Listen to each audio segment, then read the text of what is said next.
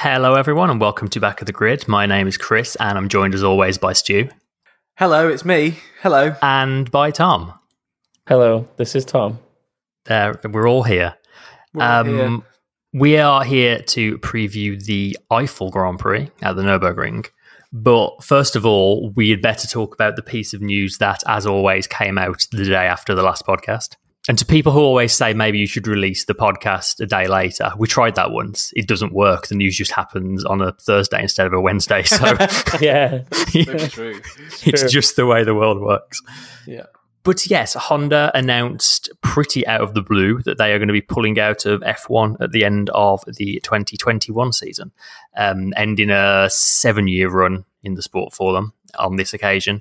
Starting off with 3 years of McLaren before they moved to a year just with Toro Rosso, and then both Red Bull teams as of 2019.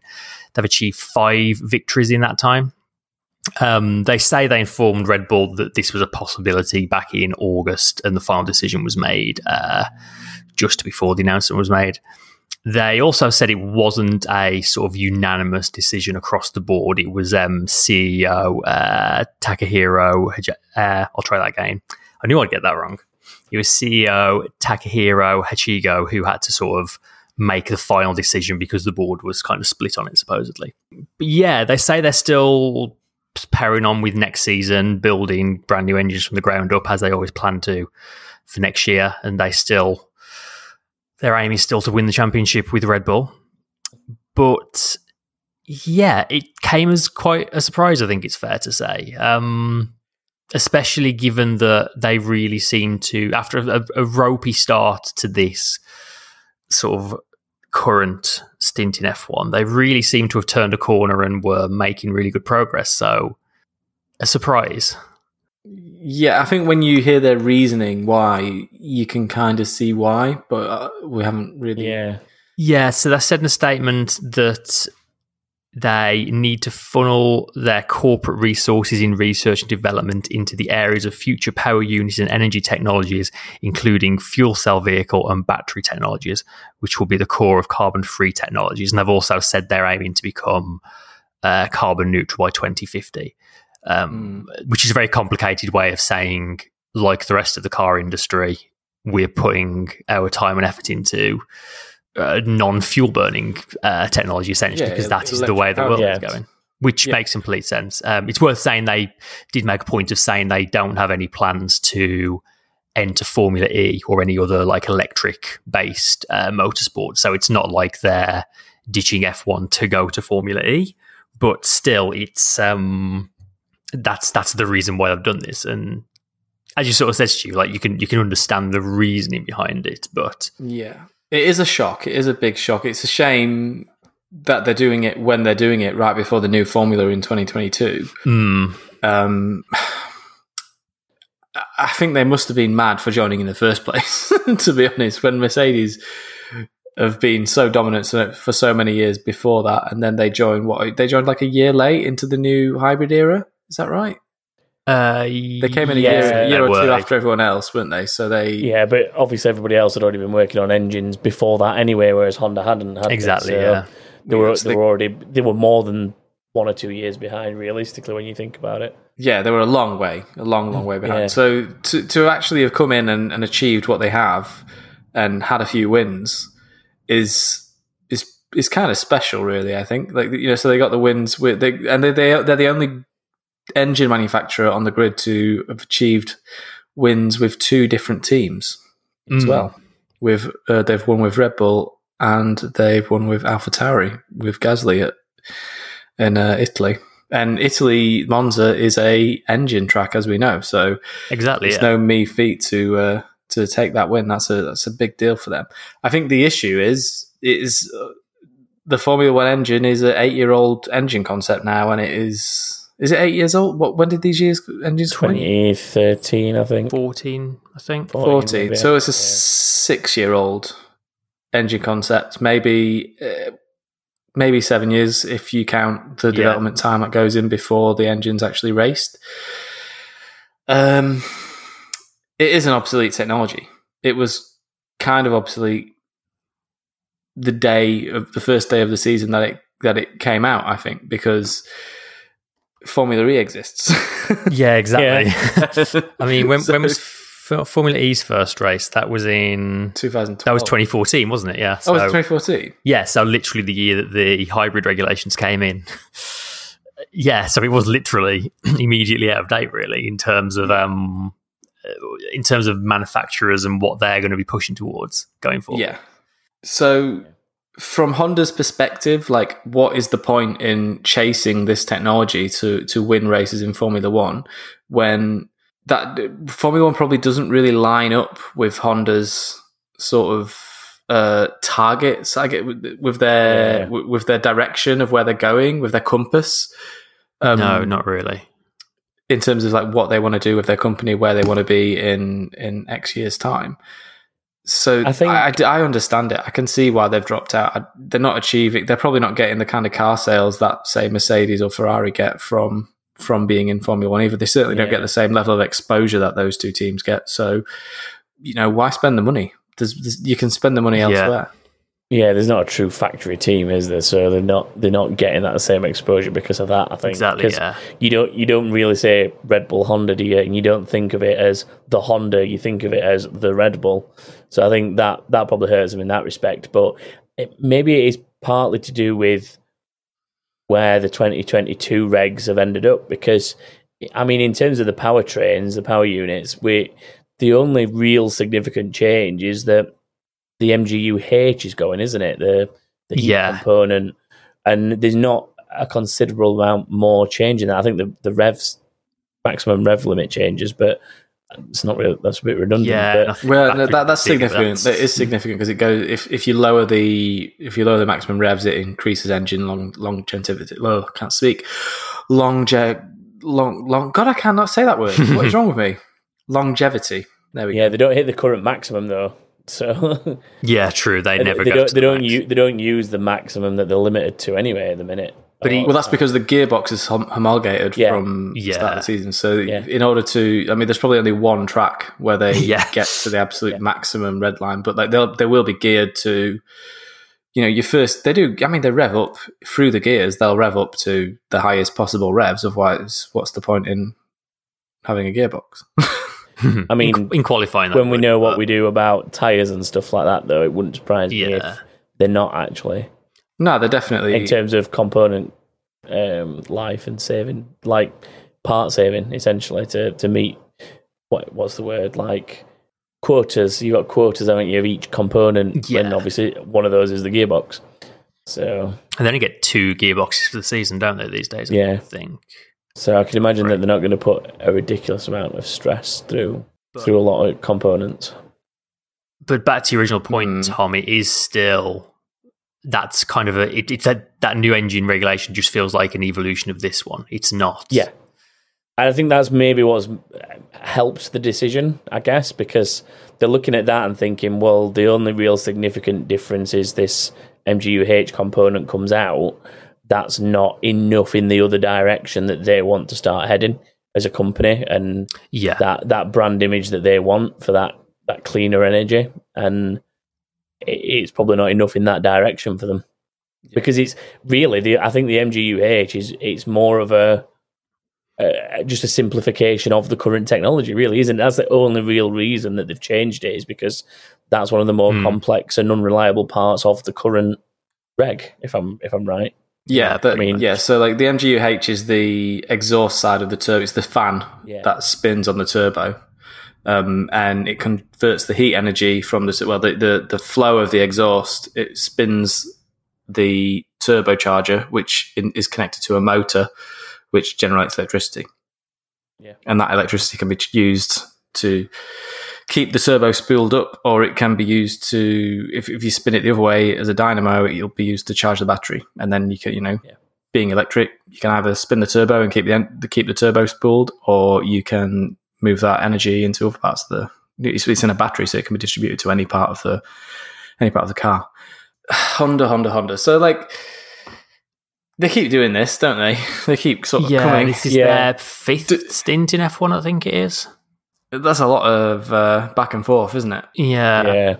Do you think another factor in this might still be like a hangover from the McLaren days? Because those 3 years I spent with McLaren was just nothing but negative headlines. Like all that Alonso's fault, probably mostly. Yeah, largely. But I don't know. I just think those years damaged Honda's image, if anything. And how much success do they need to achieve? And it kind of goes back to what you said, Tom, that when Red Bull win a race, it's Red Bull winning a race, it's not Honda winning a race. And like, is there an amount they can achieve now that will undo the bad press they got back then? And like, how much money do you throw at that, kind of trying to chase that?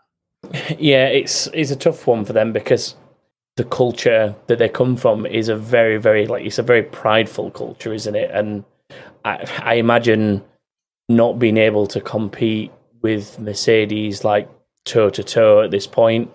Maybe they feel it hurts them as a brand to be second or third best.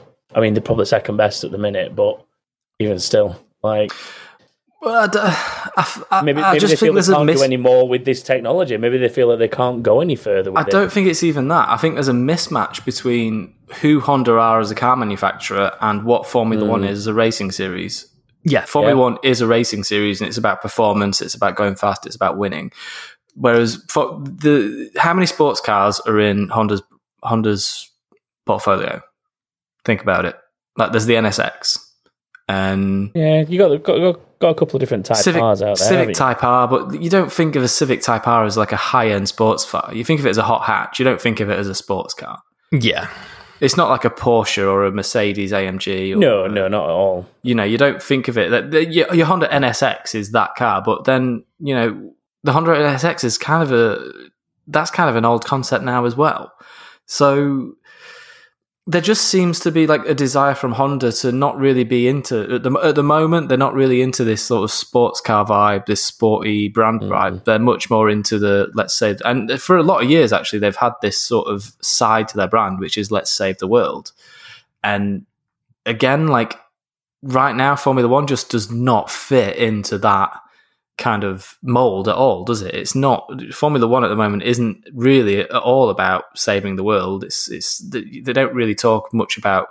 They might nod to like being green and trying to be carbon neutral by X date from time to time, but let's face it, they're not really sort of matching Honda in terms of like what they're trying to do to become more green and more environmentally friendly.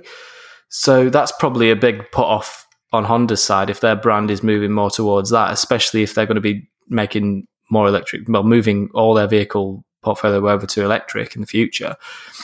So I think it's much more just a brand decision about where they're seeing themselves headed than it is anything to do with pride or interest in sort of what other teams do in comparisons with other teams, anything like that. I just think that this decision hasn't been made by the people who are on the program at Honda making racing engines. It'd be interesting to see what they do with Indy, though, because you've got to remember, Indy's still, a V6 or a V8? Can't remember what size it is at the minute.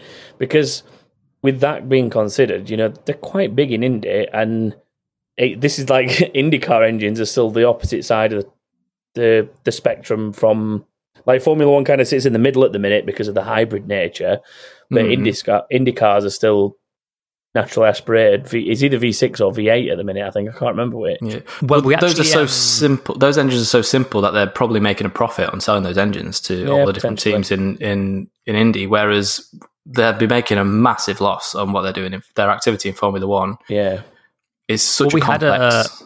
We've had a question on that, actually. I'm going to pluck one out of the inbox early doors because it syncs up nicely. Brendan wrote in to say, why have Honda pulled out of F1 but not Indy? And Honda and Chevrolet have actually, in recent days, signed a unspecified long-term commitment to the sport, basically agreeing to produce new engines from 2023 under the new regulations. And they are going to be petrol-electric hybrid engines. It was originally going to be in 2022, and that's now been pushed back to 2023. They're currently 2.2 litre petrol engines. They're going to be changed to 2.4 litre petrol electric hybrids. V6s, but I guess V6s. It is V6s, yeah. What is V6 currently, or is V6 once it changes? Current Current is V6. still V6. Yeah, V6 turbo, right? I knew it was one or the other. I just couldn't remember which. But I think the difference is like I'm trying to phrase this in a way that doesn't sound disparaging, but essentially the IndyCar version of a hybrid engine is a lot less complex than the F1 version of a hybrid engine, or the LMP1 version of a hybrid engine. And that's not to sort of talk down the sport. That's by design. Like, they're designed to be a big, reliable lump that you can stick in the back of any car on that grid, and it'll go around and do the job. Because there's still only 2 engine manufacturers in IndyCar. Every team on the grid uses Honda or Chevrolet, so they have to be reliable engines. And if Honda still want to put some money into hybrid powertrains, it's going to be a lot cheaper for them, and they're going to get a lot more success out of IndyCar than they will F1. Yeah, absolutely. I mean, when you're supplying half the grid of an entire racing series, then you're going to get probably a lot more wins than what you are supplying 2 in the most competitive racing series. Well, uncompetitive racing series at the moment in the world. Like, Mercedes is just winning everything. So we say this every week: win on Sunday, sell on Monday, and that's just not happening for Honda in Formula One. So there's so many reasons why it doesn't really make sense for them for their brand, for them to stay in here. That, the bigwigs at the company are probably thinking, it's not worth the money. I'm not getting out of this what I'm putting into it. So we've got other motorsport activities that are much, much cheaper and giving us much, much better return. So why are we flogging all the money at this? We're not getting anything out of it. Let's put our money elsewhere. Let's put our money into research, into electric motors and electrification across our product line, and probably do a lot more good for the world, if that's what our attitude is, than we would by developing a hybrid racing engine. If you can get everyone in the world driving a much, much less polluting vehicle by making that vehicle and putting the money into researching that vehicle, you're going to be much more successful than what you are making a hybrid racing engine, aren't you?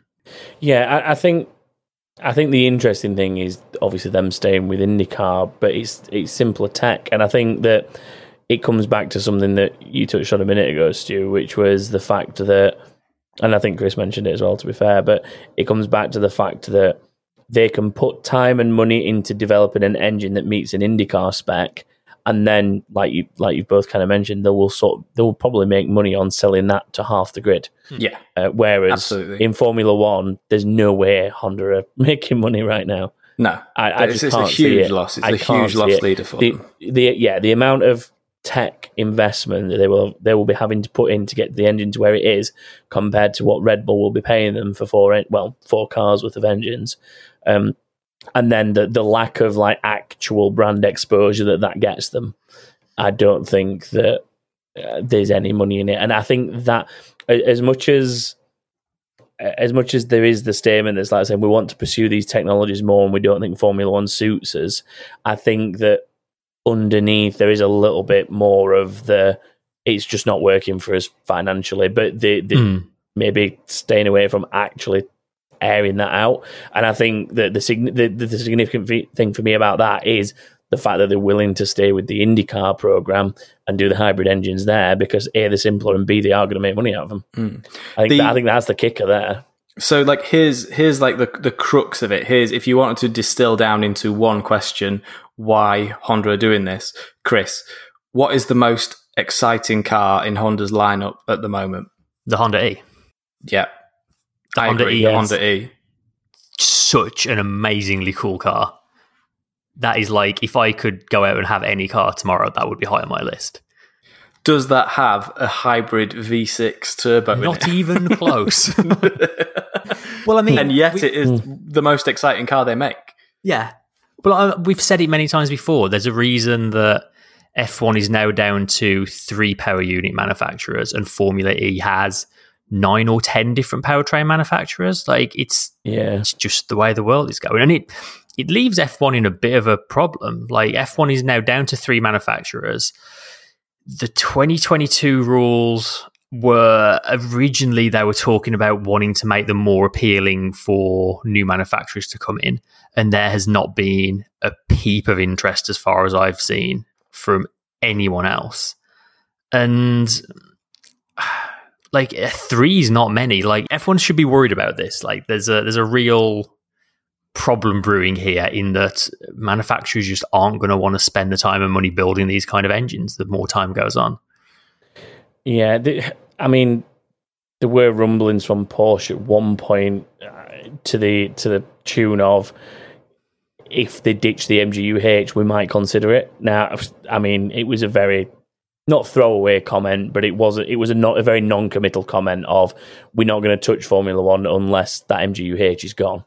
And so, I mean, yes, I guess with that changing, but you'd have expected that during this season, you would have probably already started to hear those rumblings of it happening. Maybe Honda stepping out might be the incentive for them to be, let's step in, but I don't know if it would be. No. I think it is. I mean, and again, they've got a Formula E team now. If anything, I think that Porsche probably more likely to go back to World Endurance Championship than Formula One at this point with the new hypercar regs. Possibly. Yeah, it's hard to see where the next engine manufacturer is going to come from for Formula One. It's not coming. There won't be another engine manufacturer before they completely change the formula. That's the thing. Like the only time we're getting new engine manufacturers in Formula One is when we turn to electric, when Formula E and Formula One merge in 5-6 years' time. Is there like an endpoint on those 2022 engine regulations? It's usually 2 to 3 years minimum, isn't it? Yeah, 2026 supposedly when will be the next, they usually review them after like 3 years. Change. Yeah, they need to be thinking about that long and hard, I think.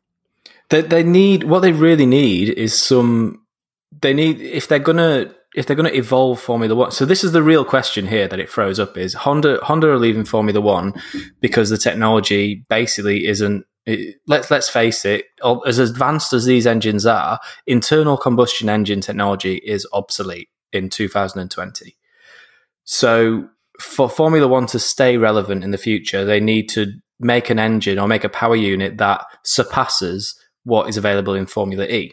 Because otherwise, if they go to the same power unit as Formula E, then they're just Formula E.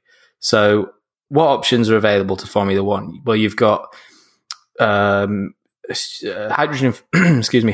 fuel cells. You could go down that road, or you've got battery powered electric, which is what Formula E is already. But how do you advance battery powered electric to make it better than Formula E, to make it more powerful, to make it more extreme than what is available at Formula E? And I don't know what the answer to that is. Like, the person who comes up with the answer to that is probably going to be very rich and much more intelligent than me. Well, that's the tricky thing right now, because neither of those options have the technology right now to pair an F1 car to the same speeds and for the same amount of time. The technology is just not quite there yet. So hybrid is the only sort of middle ground point that can hit at the moment. And there is a massive market for hybrid power in the world right now. Like, as much as the world is moving to electric, most people can't afford to go out and buy an electric car right now. They're just still too expensive. The prices are coming down, but I looked into it when I bought my car, but even for second-hand bottom of the market stuff, it was still just too expensive for the kind of car you could get, whereas hybrids are very, very affordable these days. So I think there is a version of a hybrid F1 engine that will be attractive to manufacturers, but what we have now is just super complicated. Like, no one's putting turbos on hybrid engines for road cars. That's just not a thing.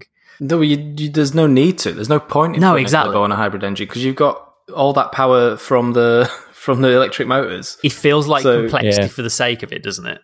Yeah, like if you've got electric motor on a road car, if you've got electric motors and you've got an internal combustion engine, then that's plenty. Like, to throw it to, unless you're making like an absolute multi-million-pound hypercar, by the time you throw the weight of, in a regular car, if you throw the weight of a turbo on it with an intercooler and all the other bits and bobs that come with a turbo, with all the extra cooling, then you've got a horribly inefficient vehicle for the most part.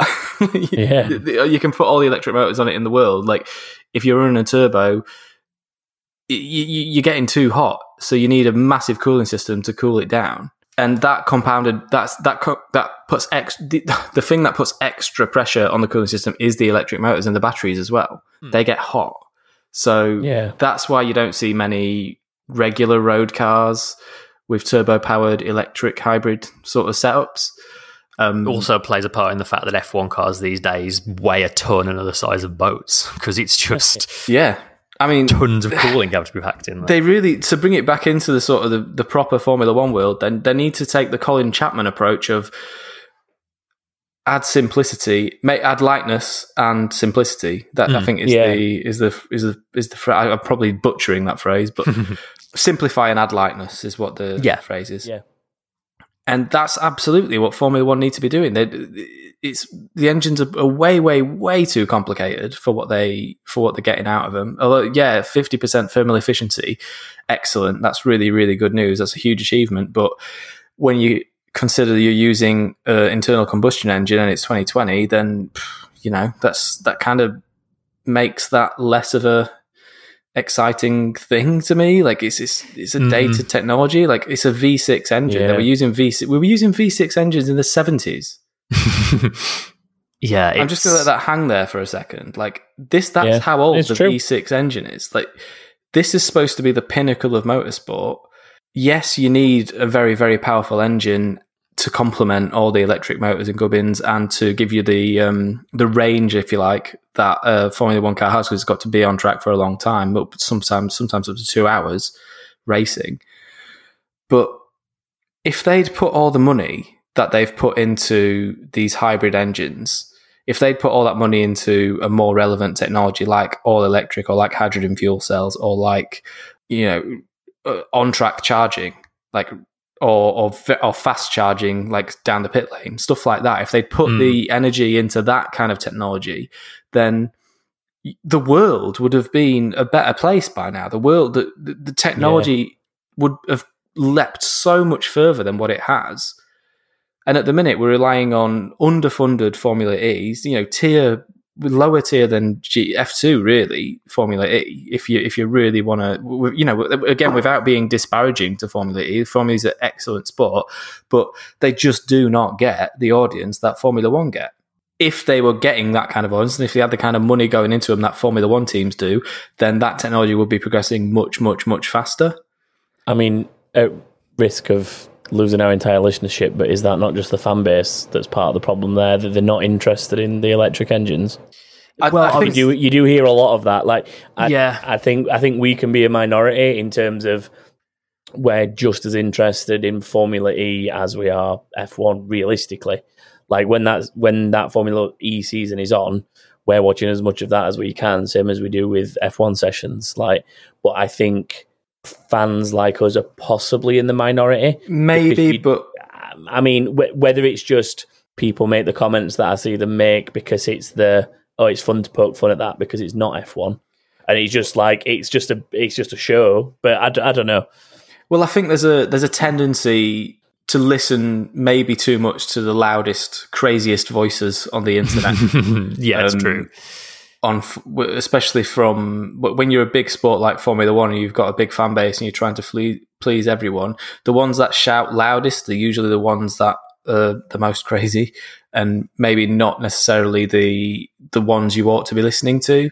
I think that side of the audience as well is probably aging, and they're not going to be around as long as the younger audience who are crying out for this more sort of green sport that wants to be enjoy. The people who are saying go back to V6s, go back to V8s, go back to the glory days of the 80s when we had 1,000 horsepower turbos screaming around the track and engines going pop left, right, and centre.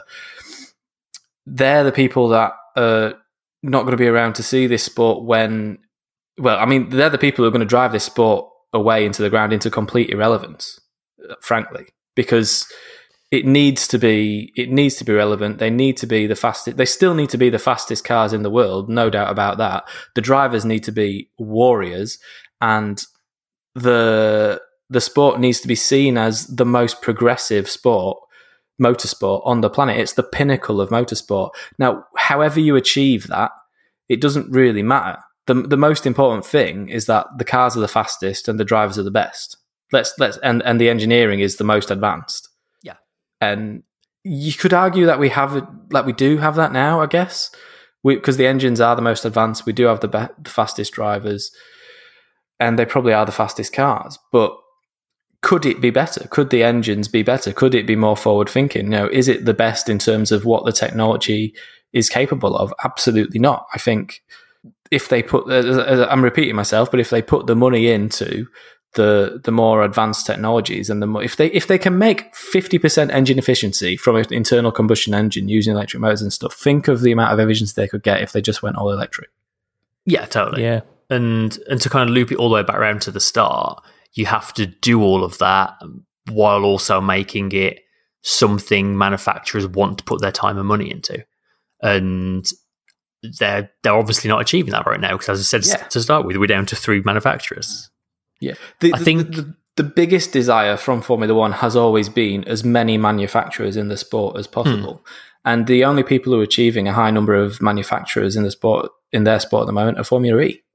Yeah, and it's not just a Formula One problem either. Like DTM has been hemorrhaging manufacturers. World Endurance Championship, at least in LMP1, has been. It's looking like that's going to change a little in the years going forward, but we'll see. IndyCar's only had 2 engine manufacturers for I don't know how long. The only sport from that point of view that's going from strength to strength is Formula E. Yeah, and it's as a Formula One fan, it is really, really worrying because there's this backwards view of we don't, obviously they don't want to alienate like this huge fan base that they've got, but I don't think those guys are going anywhere. I think just because the cars make a different sound, they're still going to show up on a Sunday to watch their heroes go around the track and to watch the fastest, most exciting cars go around the track. I mean, I think if they don't, well, where else they go? What else are they going to watch? Like, the reason they're here is not for the loud noises; it's for the fastest car. You can't even see the engine, so why does it even matter? Every time there's some kind of rule change, you get a chorus of "It's ruined. I'll never watch it again." And funnily enough, the viewing figures don't really change all that much. In fact, they've been going up slightly the last few years. So, yeah. Thanks to the digital team. just going to point that out. We're very much, I think, at a crossroads, and the next few years are a lot of big decisions need to be made on the future of motorsport in general, but especially F1, because they can't continue on the path they're currently on, but the other path isn't quite ready to achieve what F1 needs them to achieve. So there's a balancing act that needs to be made for sure. But it feels like every week you see the optimistic ending to this, I guess, if we're looking for that, is every week on the internet, if you follow car culture, if you're into different kinds of motor racing like us guys are, every week it feels like at the moment there's a different all-electric beast of a car coming out. Yeah. You've got the Mustang thing, that's pretty cool. You've got the all-electric rallycross car, which looks rad and makes some crazy noises. Yeah. You've got Robo Race, like literally don't even have human drivers. Those cars are going to be able to eventually do things that no car driven by a human pilot ever would. And then you've got like really cool things like the Honda E that we mentioned. You've got the Tesla Roadster, which looks like an absolute weapon. All of these cars and all of these technologies are the future. And Formula One, as the pinnacle of motorsport, needs to sort of take that on board and start making moves to sort of head in that direction. I think that's my conclusion. And I think every one of those technologies I just mentioned are sick and really exciting, and that's what we should be excited about. Like, not V10s from 1991. Yeah, like F1 is supposed to be this pinnacle of technology, pushing the boundaries, and then that technology eventually filters down and it's on your road car. And I don't think it's doing that right now. I think if you want to talk about the current F1 with hybrid engines, I think the Toyota Prius has done more for the average road car than Formula One has in terms of hybrid technology. And that came from Le Mans. Essentially, Toyota sort of cut their teeth with hybrid stuff in Le Mans. So, yeah, It's a weird time. Very weird. But I think if they change the formula to something like we've been talking about, something more electrified, then all the manufacturers would come banging on the door and would be itching to make a Formula One car to show off their thing, because that's the next big thing. The person who makes the best electric road car, the most affordable electric road car, the fastest electric road car, the best of each category, they're the people that should be in Formula One and selling their products in the future. I do think there's a version of a hybrid engine regulation that will be more attractive to manufacturers in the sort of short to mid-term until electric power can do what F1 needs it to do. But yeah, it's a stopgap. It's not a... What I'd actually love to see is to reach a point where the regulations say you can keep running hybrid engines or you can run electric engines, and then you leave it up to the manufacturers, because the moment someone turns up to a Grand Prix and wins with the electric powertrain, then that's it. That will open a door that will never be closed at that point. Chris, you're a ruddy genius. Get on the phone to Ross Brawn. We've talked for over half an hour about electric engines, so I'm going to move us on to the other half of the Honda announcement, which is the fact that it obviously leaves Red Bull and AlphaTauri without engines from 2022 onwards. They have both reiterated their commitment to stay in F1 beyond that point. Red Bull also said we've been in the position before where we've had to find an engine at short notice, so they're confident they can do it again. The current rules say the manufacturer with the fewest partner teams has to supply a competitor if they have no alternatives. As of next year, Mercedes will have 4 teams, Ferrari will have 3, and Renault will only have 1, meaning that if Red Bull don't find an alternative, Renault will be obliged to supply them engines, and Red Bull will be obliged to take those engines. It's hard to see an alternative for Red Bull, isn't it? I don't see Mercedes. I don't see Mercedes stepping in to help them out. Nope. Mercedes aren't going to help their biggest rival. The Ferrari engine's not particularly. You don't really want attractive right now, and I don't think Ferrari would want to give their engines to Red Bull anyway. To be honest, no. Oh, I imagine the skeletons that have come out of the closet if that engine got to Red Bull. Well, they wouldn't actually, because they've got their own best interests at heart. But still, yeah. And no new manufacturers are going to appear in the next year and a half, are they? No. It's so... They've thrown them under the bus, haven't they? They've really thrown them under the bus. Yeah. I mean, Renault have said they've not had any contact with Red Bull yet regarding engines, but, I mean, that phone call's just going to have to happen, isn't it? Oh, man. That's going to be an awkward conversation between Christian Horner and Cyril Abiteboul, isn't it? Christian Horner with his tail between his legs. Yeah. Oh, hello. Do you have any engines? You can just picture the look on Cyril's face. Dollar signs in his eyes. The other thing that this brings up is Verstappen's future. So he's currently got a contract with Red Bull that runs to the end of 2023, but it's very strongly believed to the point where it's basically common knowledge that there is some kind of performance-related break clause written into his contract. So if we have Red Bull in a position where 2022 comes round, they're not only grappling with a new set of regulations, but also grappling with a new engine manufacturer, that if they drop below whatever that performance clause is, Verstappen could very easily be back on the driver market sooner than we expected, which puts Red Bull in an even trickier position. Yeah. And it makes that... Well, I mean, if that happens to sync up with Hamilton calling it a day, I'm sure Mercedes will be keeping a close eye. Yeah, I mean, if a team can find a way to get him in a seat, then there's not many going to say no on it. No. If they can find... If they don't already have a very fast number one, yeah. Because obviously he's not going to Ferrari, because Leclerc's probably got that seat tied up, the second seat tied up as well. Yeah, he's got a contract to like 2024 or something ludicrous like that, hasn't he, Leclerc? Yeah, and then Mercedes, probably the only way he's going there is if Hamilton leaves. Yeah. Like I don't see Bottas going and making a vacant seat. I don't see that makes that seat available to Verstappen, because Hamilton's not going to want Verstappen in that seat. No. Unless he's reached a point where he's got more championships in the world than anyone else has ever achieved, and he's sort of like, yeah, put me up against the best then. maybe that. I mean, I'd like to see that. Would you like to see that?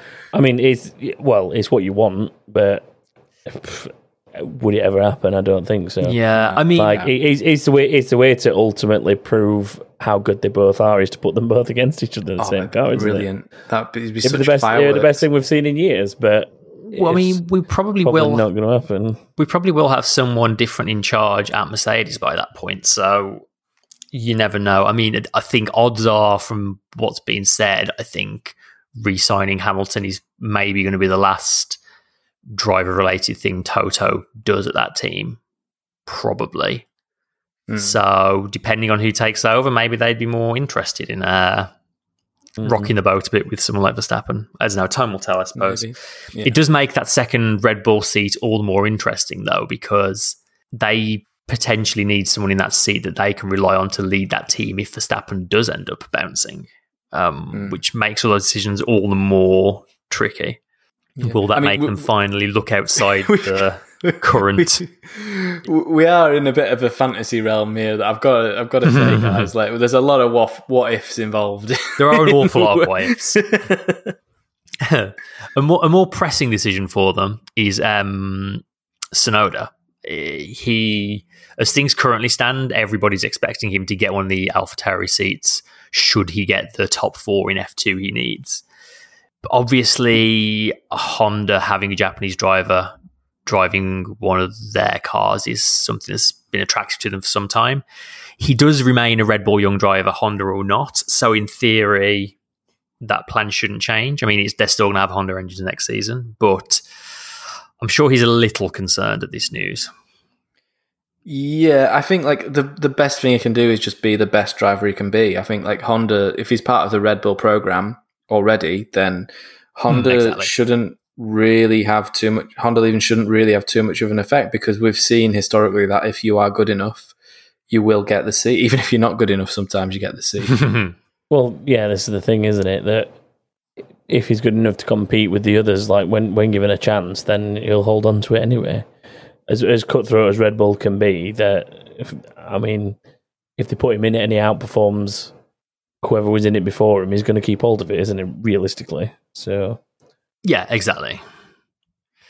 I don't think it'll stop him getting the seat, because he's still a Red Bull junior. Well, I suppose Red Bull could drop him if after the whole Honda thing's over, but I'd have expected him to have got to Formula One before then, realistically, like next season. He's doing the business anyway. Like he's up in third in the championship in F2 at the moment, and he's on a bit of an upward curve in performance as well. He's had a really on and off season, but he's just about scraping his way up into the top 3. So yeah, and there's we've got 4 rounds left of F2, so can happen in 4 rounds of F2. A hell of a lot can happen. Schumacher's got a bit of a lead at the moment, but he's only, I think he's less than a race win ahead. Of Eilert. With Tsunoda in third behind Eilert. And then third down to 6th is covered by like 8 points or something ludicrous. Yeah, it's really close. Really, really, really close among those. So it's going to be a spicy end to the season in F2. And we've got some F2 juniors getting runs at the next race, have we not? Nice link. We have indeed. Ferrari's enormous stable of drivers are getting some F1 time. This weekend, in fact, Mick Schumacher is going to be driving Giovinazzi's Alfa Romeo in FP1, and Callum Ilott is going to be in Grosjean's Haas in FP1. Then Robert Schwartzman is also going to be getting an FP1 run, but he's got to wait until Abu Dhabi for his. They've not announced what he's going to be driving yet. All 3 of them last week were at Ferrari's Fiorano circuit, where they all drove the 2018 Ferrari to get a bit of F1 current-ish technology practicing. So yeah, it'll be exciting to see what they can both do. I mean, the Alfa and Haas are probably comparable cars for all the wrong reasons right now. So it'll be interesting to see how they both shake out, especially given that Giovinazzi is one of the drivers probably high on the list to be making way for one of these Ferrari youngsters. So yeah, well worth keeping an eye on. Yeah, there's also exciting to see a Schumacher in a Formula One car as well. Yes, in Germany as well. It's a shame there won't be a crowd there, really. But yeah, it will be very cool to see. a Schumacher in an official F1 session. The rumor mill is also going around about Nikita Mazepin. Apparently, his dad, who happens to be a billionaire, has been shopping around for F1 seats. To be a billionaire. Yeah, shopping around for F1 seats, or maybe even teams, depending what you read.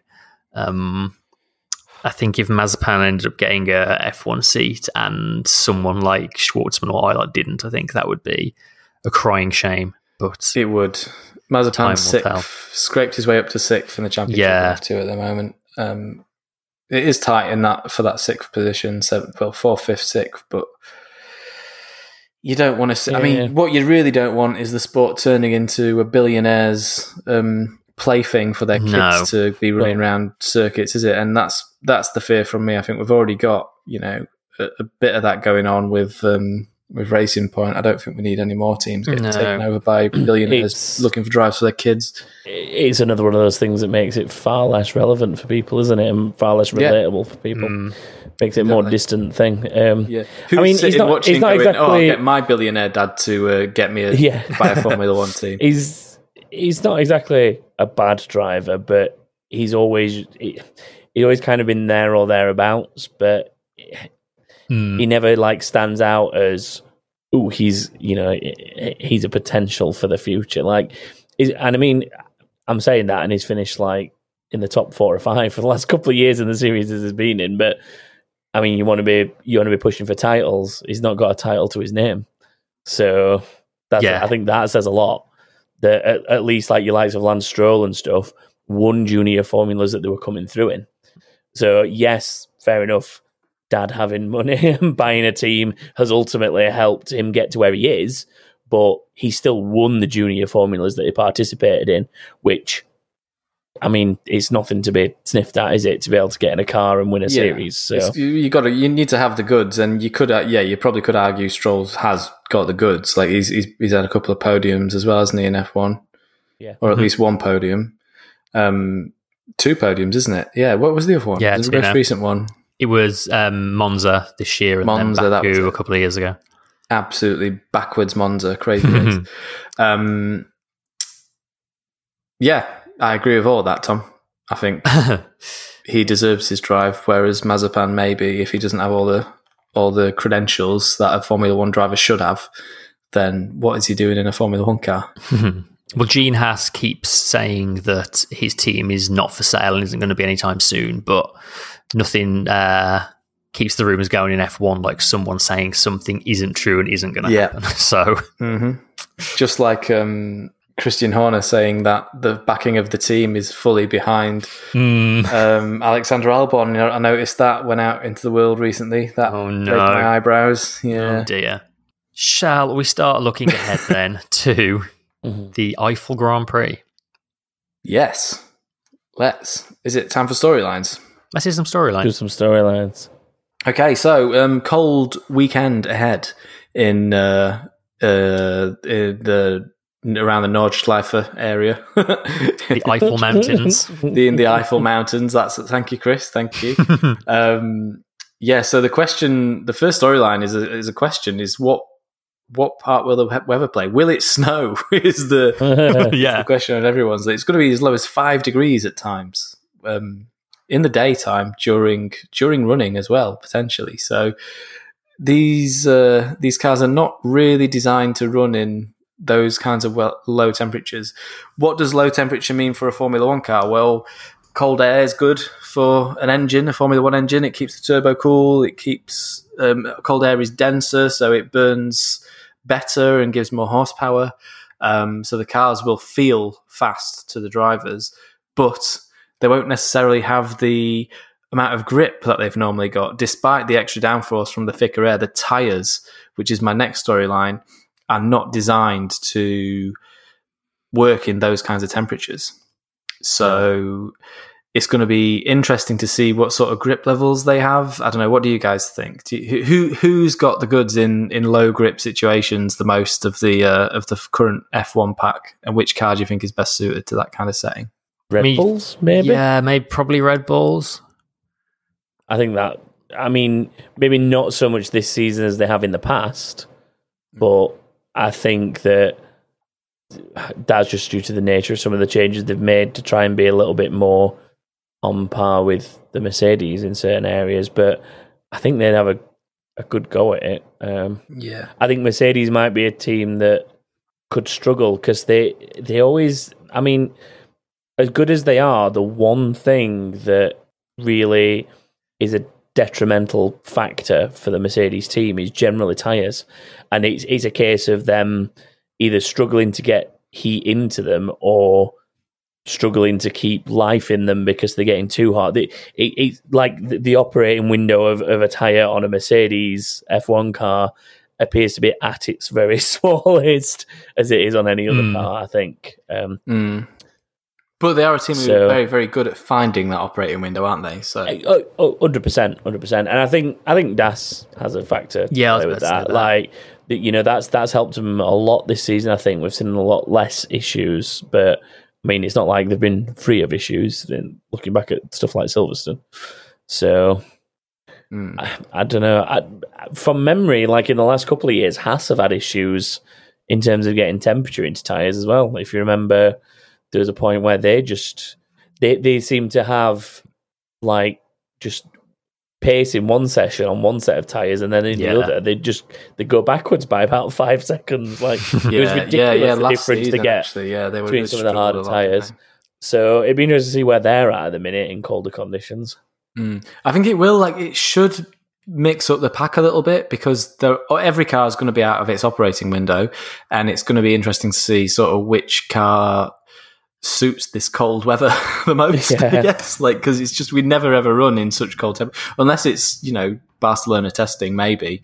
But even then, it doesn't get even that cold. Like 5 degrees is bloody cold. Well, I was trying to think back. There was that one year when it snowed, wasn't there? And there was, They basically didn't even bother running. Like even when on snow, like why would you bother if it's if it's icy and snow? There's no grip anyway. So I've just noticed stick some wets on it and go for it. Yeah.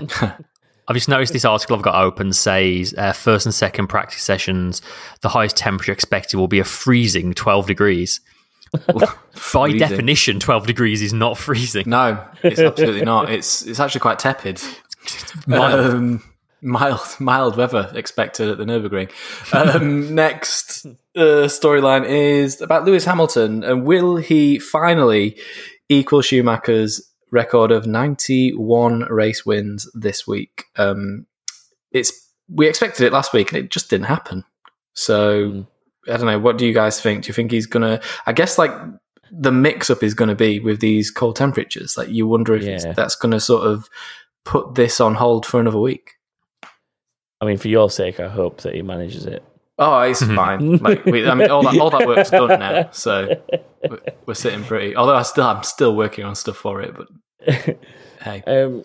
I mean, if there's anyone that can get the best out of a car in awkward conditions, it's probably between him and Max, isn't it? Yeah.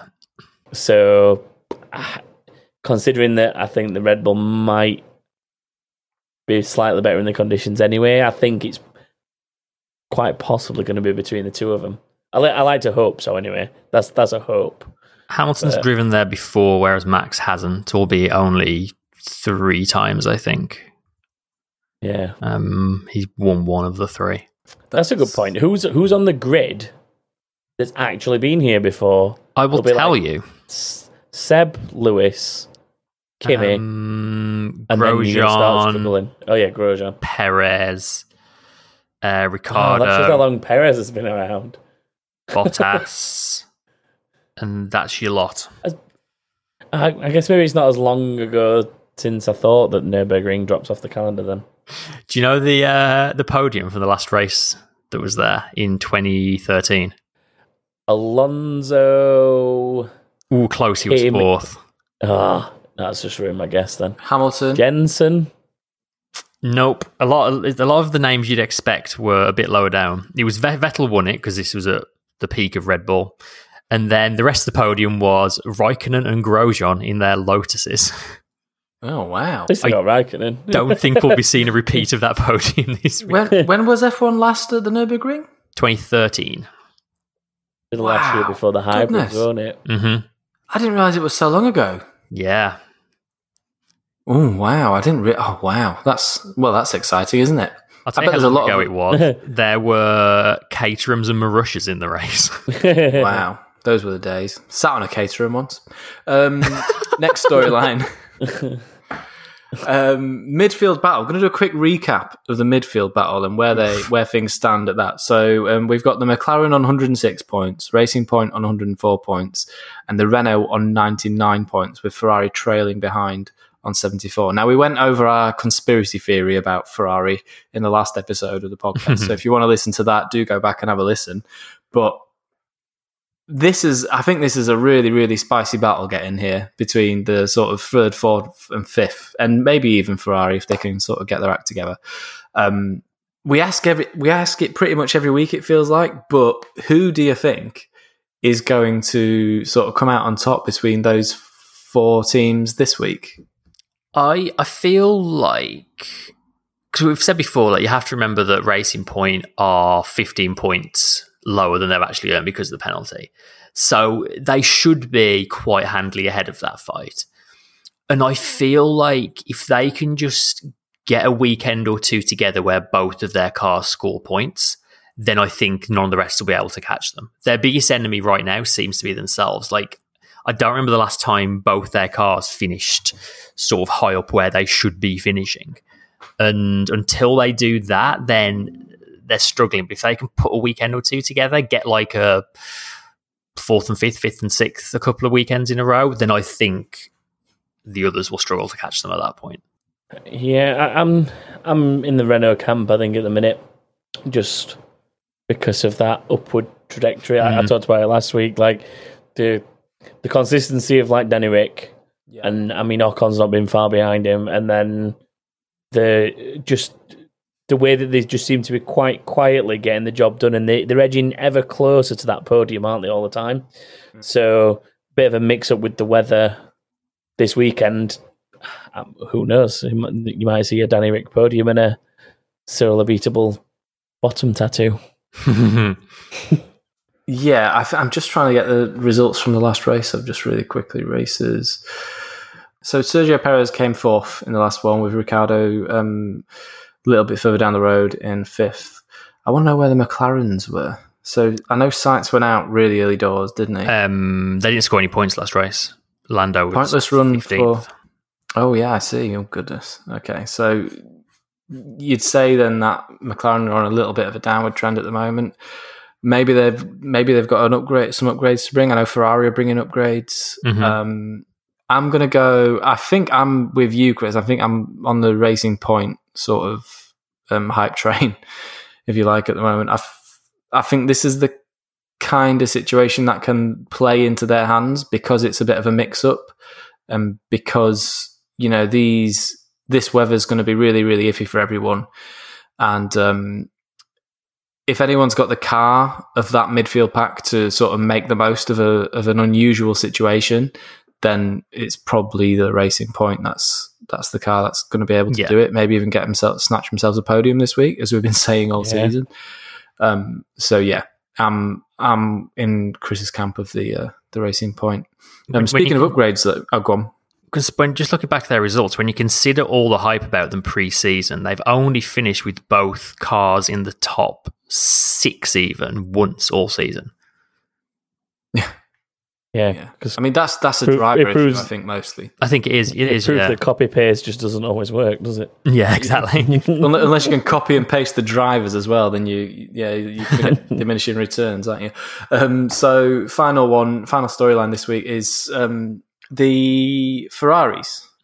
They're due an upgrade, and I mean, they've been due an upgrade since the start of the season, right? But do we think Ferrari's upgrades are going to move them forwards? And could they factor into a little bit more into this battle, or are they just not going to bother upgrading it and stick to our conspiracy theory from last week, where they're saving up their wind tunnel points? I'd rather just expect the worst and hope for the best, as they say. Yeah. I'm going to expect them to struggle to finish in the points and then be pleasantly surprised when they push in the midfield again. Not going to happen, but that's where I'm sitting with it. I'm not expecting massive changes. Like maybe it'll be a mild upgrade, and they might be able to give people in that midfield battle a bit of a headache sometimes. But in terms of the championship, they're looking behind them rather than in front of them, I think. Still, are they looking anywhere? Are they even looking? Yeah, are they even looking? When you can't even beat your customer team on a race weekend, then grim. There's a lot, doesn't it? Grim. Yeah, and especially when one of your drivers has just not got his heart in it either, has he? Let's be honest. No, not anymore. So, and who can blame him? Well, yeah, exactly. He's looking ahead to next year already now, isn't he? Yeah. Now he knows where his future lies. That's it. That's where his mind's set. Yeah, it's not even like he needs to do well to secure a drive. Exactly. Anyway, shall we keep all that in mind while we make some predictions? Yes, let's go through some predictions. Right. As per usual, we'll start qualifying. So, fastest in Q3. I'm going to make Chris go first on this. I feel Chris doesn't go first on this one very often. I'm going to say Hamilton. Oh, what a surprise. What a surprise. I'm predicting another one of these. Bottas is fastest all Friday. Hamilton's all, I'm struggling to get to grips with this track. I've not been here in years. Oh, I've got pole position. Yeah.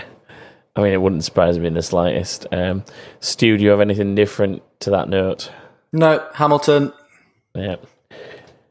And sadly, after my venture into the realm of Bottas last time out, I'm changing my mind and going back to Hamilton this week. Wise. Yeah. I mean, at a circuit not many people have been to, I wholeheartedly, well, not many of the current grid have been to in a race weekend. I would say that you need to put your money with the experience, realistically. On to that note, I move with a win, and I'm going to go first and say Hamilton again. I'm going double ham. Stu, where would you like to go with that one? I can see a tactic there, Chris. You've gone first, and you've forced my hand. I'm Tom. Oh, did I say Chris? Sorry. You'd think after all these years you'd be able to tell us apart, Stu. I know, it's I very was going to call you Chris actually. then for a joke, but it triggers to me too late. You sound very similar to Chris. Thanks, Chris. You're welcome, Chris. I'm going to go Verstappen for this one. I'm going to risk sacrificing a point. Yeah. That's where I would go if I could afford to. And Chris, what's your choice, Chris? Well, to make things interesting, I'm going to say Bottas. Whoa. Bottas. Interesting. It's not very often we have 3 different winners in our predictions. No, at least not in this era of Formula 1. First DNF. Me and Chris have gone first, so Stu. I think Chris will be the first DNF this week. Who was first out last? It was Sainz, wasn't it, last week? Trying to be a hero on the first lap. Yeah. Oh, it says Stroll here. It was. Let's ignore that. It's a tough one. At this point, I'd love to know who's left on the thingy board, the random driver board, but I guess I don't have that privilege. I can tell you who's left on the random driver list if you want. Who's left on the random driver list? Bottas, Leclerc, Verstappen, Albon, Sainz, Perez, Stroll, Kvyat, Ocon, and Latifi. Do you know what? After hearing that list, I really want Bottas over Verstappen. The one of you two has to money mouth it on random driver. I'm gonna go Grosjean. Oh, Grosjean. I do Grosjean a lot, and actually, it's not doing me that well this season. But never mind. Go on. I'm with you on Grosjean though. I feel like there's a lot of. I mean, I've not seen the place for a long time, but I'm pretty sure there's still a lot of gravel and grass, and not acres of tarmac at the Nürburgring. Yeah, and that feels like a Grosjean excursion to me. Yeah, I think In my head, all I can keep thinking is McLaren keep having these off weekends where they can't get both cars to finish. And the last couple of times a driver's gone out very early, it's been Carlos. So as much as I'm going to hate if this happens. No, don't. I'm going to put Lando down. It's Lando's not turn. like this. Yeah. It's Lando's turn. Ah, Lando's turn. I hate it, but this is a game about making points, not picking favourites. yeah. And That's what I've been going wrong all this time. I thought you were going to say Sainz. I thought you were going to say Sainz for 2 weeks in a row. There's well, it'd be 3, wouldn't it? Because it wasn't first DNF the other week, but it'd be 3 DNFs in a row for him if he made another one. Finishers. I'm going to go back to Chris for first on this one. Number of finishers. What did we have last race? It was 18 last time. Yeah. And last time at the Nürburgring, it was 19. Ooh. Although there were 2 more cars, so 3 DNFs then, realistically. So that puts you at 17, hypothetically. Yeah, that's kind of where I'm.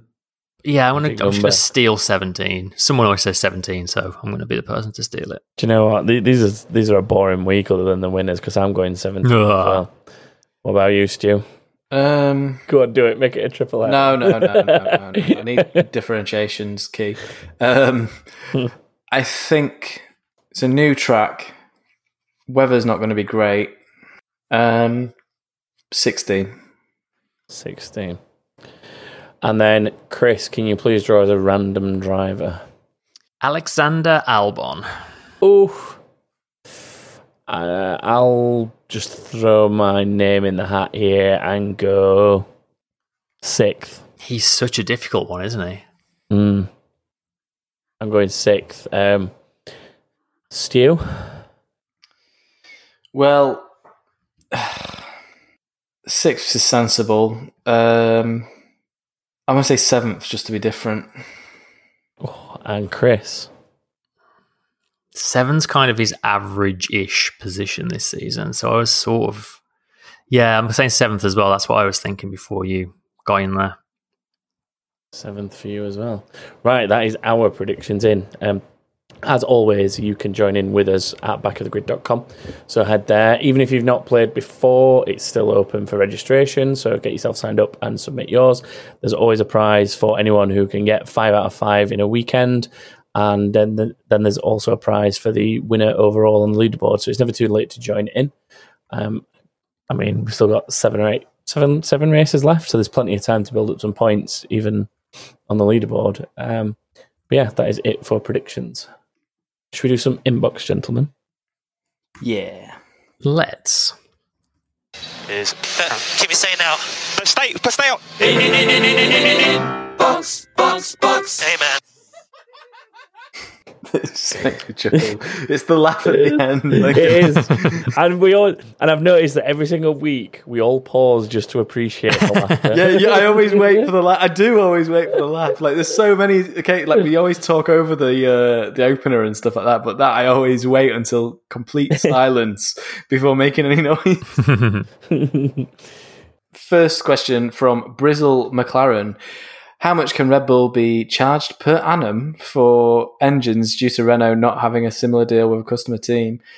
So no parity of contract terms, etc., assuming Renault are the only option. Also, happy... What's that say? How happy do you think Cyril is? Oh, how happy do you think Cyril is? That's not what it says, but... How happy do you think Cyril is? I think Cyril's sort of... is probably a right smile. Yeah, he's probably got a bit of a grin on his face. Has he though? Do you not think he's a bit annoyed that he's going to have to go back to dealing with Red Bull? Yeah, it's probably that's the inevitable. Initially a smile, and then oh god, I've got to go back to that whole those shenanigans again. It's a bit of a told you so. Go on.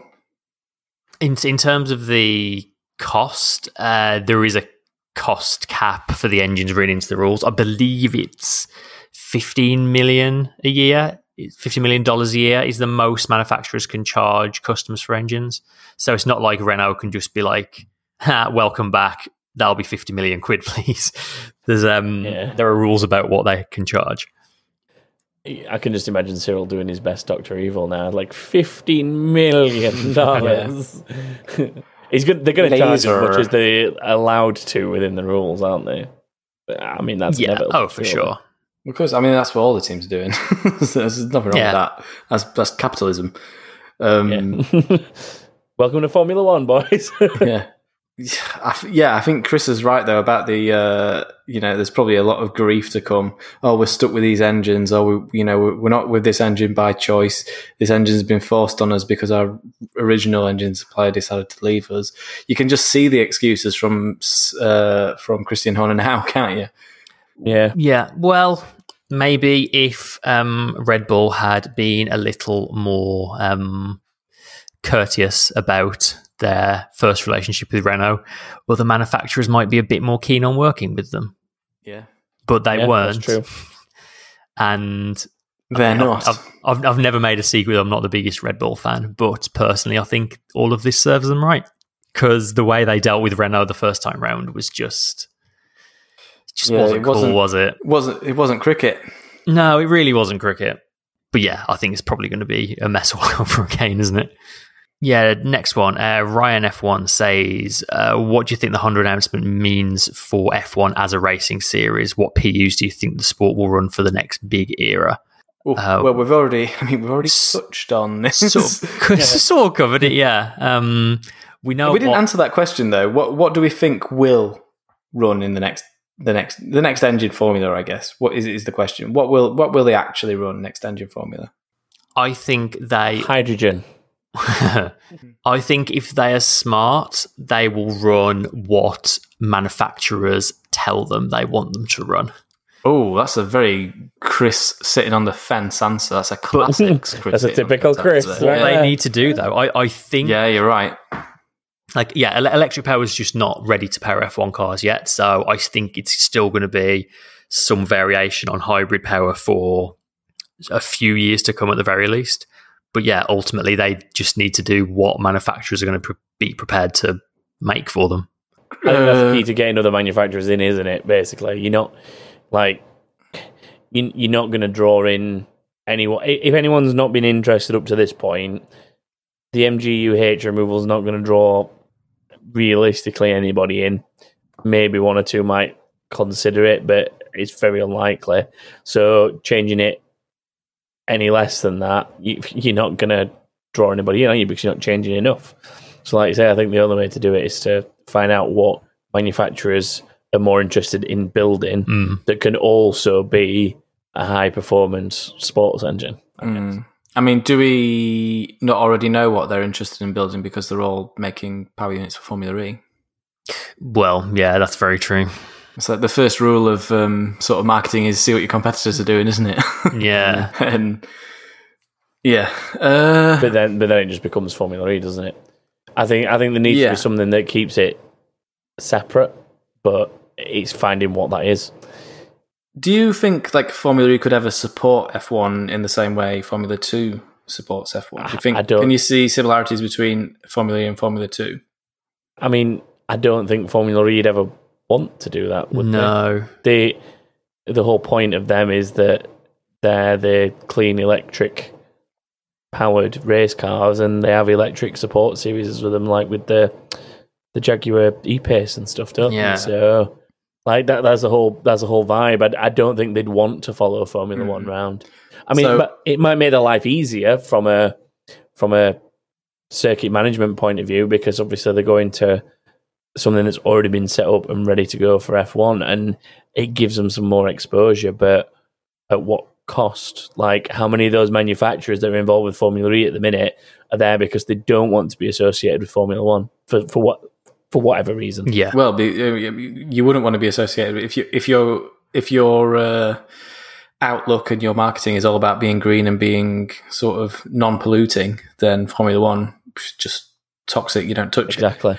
So I can't see. That's why I can't see Formula E wanting to be there as a support series, even if the position became available to them. Okay, and so you drop something like Porsche. I mean, you could drop stuff like Porsche Super Cup, and I mean, they could support other sports car series or something like the WEC or whatever. I don't know, but it's not like you couldn't find the time on the weekend schedule for Formula E. It's more that I think Formula E wouldn't want to be there. No, those teams and drivers as well won't want to be the undercard. They want to be the main event. Yeah, that's true. Like, the drivers are definitely of the mind of, this is my main sport. This is right up there. There's lots of very top tier drivers in FE these days as well. So yeah, there are. So back to the question of, just the basic question of, what will Formula One do next? Probably, I mean, it's going to have to be simplified hybrid engines, I think, isn't it? Which is what they're doing, but how simplified? Is it the IndyCar route of just basic sort of big massive battery pack, KERS, and a massive V6 2 litre turbo, 2.2 litre turbo? Maybe not even with a turbo. See, the only argument, I guess, against that is you start going backwards in efficiency at that point, don't you? This is Mercedes saying things more likely because they don't want to lose an advantage they've got, but some of the points are still quite valid of the fact that, like, removing some of the components that will be removed and then going more and more in that direction towards that Indy style spec is going to be that you lose the major gains that they made in terms of the fuel efficiency of the Formula One cars, and you start having to put more fuel in them to make race distance. So it's finding the balance. They've got to find the balance in the middle. They can't go so far that the work that they have done to become so efficient is just thrown out the window, because it's pointless at that point, isn't it? But then that's almost what they're doing by getting rid of the MGU-H. That's the main reason that it's so efficient. That's one of the things that the guys at Mercedes have been saying, is like they think it's going to be a step backwards for the efficiency, which it will be. They'll have to run more fuel. They'll have to burn more fuel to get the same power. Yeah. What if they had? I mean, I think Chris is onto something with the sort of double rule set, where the engine, the electric side is, if you could, I think a good idea is to say you can have complete freedom as long as your powertrain is all electric. You can bring what you want as long as there are zero emissions from your vehicle.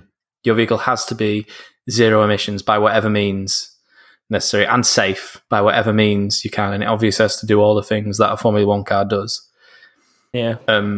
Or you can use this engine, stick to these rules, and we will restrict you in other ways to encourage you to effectively bring what you want, as long as it's zero emission. I mean, yeah, we talk about the age of Formula One developing technology that makes it into road cars.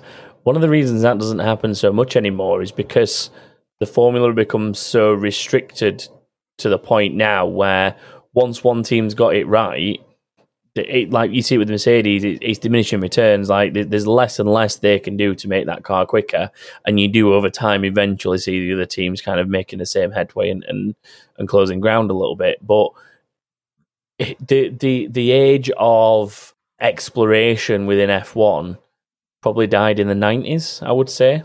Yeah, like when was the last time? Like I mean, yeah, stuff like that. Fair enough. We've had one or two things like the double diffusers and the Red Bull one, the F duct and the air blown stuff. But I mean, they just ban it, don't they? Like Formula One just goes nope, and then just shuts it down. Yeah, there's definitely a ban culture in the rule set that needs to sort of bugger off. Yeah, and I think that in terms of like proper, true technological innovation, we've not seen anything massive since probably, like you said, Stuart, active suspension. And again, that got banned. That was like where that was kind of where this all started. Realistically, is when they started banning that. Well, anything else that came along significantly. Oh no, I know, but I mean, like that's where it felt like everything got banned. Yeah, pretty much. I mean, imagine if they just imagine a world for a second where the rear view mirror has never been invented. If someone came to the track these days with rear view mirrors, they'd probably ban them for the next race. Yeah, on some random grounds that they're dangerous. Not safe. Yeah, it's not safe. They're looking behind. They should be looking forward. You can think of all the arguments, can't you? Just off the top of the head, what they come up with. What I'd like to see, and what are realistic, are two very different things. What I'd like to see is a a much more free, open rule set for zero emissions vehicles to be implemented, and the continuing rule set for what we know works for hybrid vehicles in Formula One. Yeah. So we've got the current cars on probably next year's on 2022's Aero, or you've got your all electric or you've got your zero emissions vehicle that can have whatever aero it wants. And you give them whatever they want. They can do whatever they want as long as they've got zero emissions coming from that car. Yeah, close that. Because that's the thing. You couldn't have... It is impossible today to build an electric drivetrain that will make an F1 car go as fast as the current F1 cars go. Like, it's just not possible with where the technology is. So timing is key in all this, isn't it? Like, if you're going to have a hard rule change, or if you're going to have this kind of blurred boundary, you need to time it at a point where the sort of relative speeds and lap times and competitiveness don't change too much. Because if you do it too soon, suddenly F1 gets much, much slower, or the first teams to come in to be electric are just getting trounced by the hybrid teams. And that kind of just off. And that just makes it all step backwards. Well, it's a balance in the rules. It needs to be really, really well thought out. Like if you allow a zero emissions vehicle to have active suspension, for example, that's where they're going to make up the time, isn't it? By using the other technologies, by allowing them to make a much, much more advanced vehicle all around than the archaic. I can't believe I'm saying archaic about the current Formula because it's fascinating technology, but what would be considered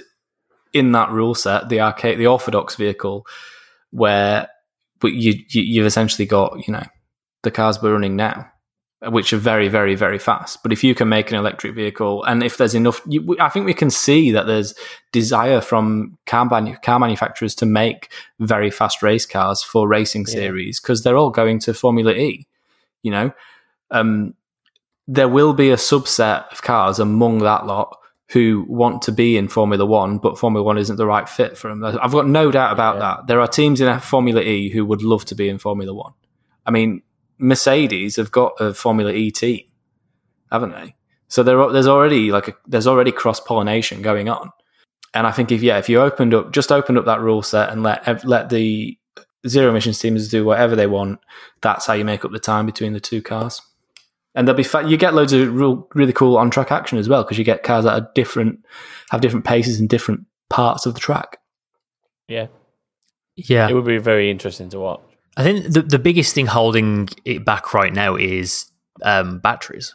It's to have enough battery to do a full F1 race would be so heavy, it would be ridiculously slow. And that technology is moving on very quickly. I mean, you can buy a Kia, the electric Kia Niro can do like pushing 300 miles on a charge, and an F1 race is only 190 miles, is it an F1 race generally? Yeah, but I mean, you're not going to get 300 miles full throttle.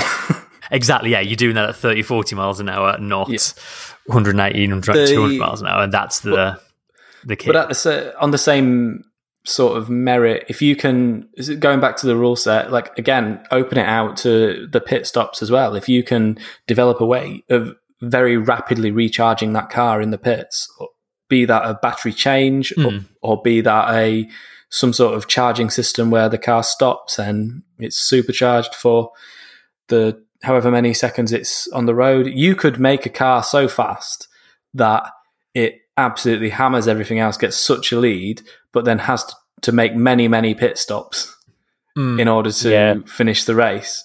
And that would make for very unpredictable, difficult to follow probably, but exciting racing. Like you could have a petrol car about, like in the final 10 laps, a petrol car 10 seconds ahead of the electric car that was ahead by 10 seconds, but had to make a 20-second stop to recharge. Then he's got to go out onto the track with a set of fresh tyres on him, because maybe you open up the tyre rules for those cars as well, so he's got more tyres. It depends, it's a work in progress, this. He gets out on the track and he's chasing the leader down for 10 laps, and you get a photo finish, between two completely different vehicles designed to do the same job.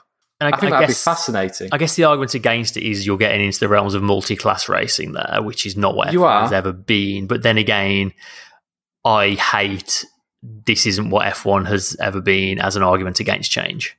So, and I mean, has Formula One's always been open cockpit? But can you call Formula One truly open cockpit anymore? I don't think you can.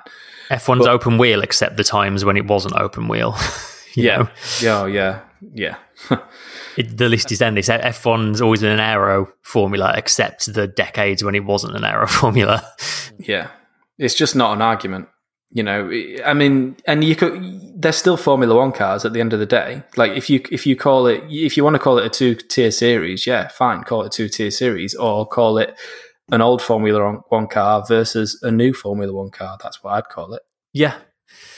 And I mean, it's not like we're that far off having two separate. Well, exactly. I mean, this season probably closer than most, but yeah, Mercedes is so far ahead of everyone else, then it's almost a shame they're in the sport.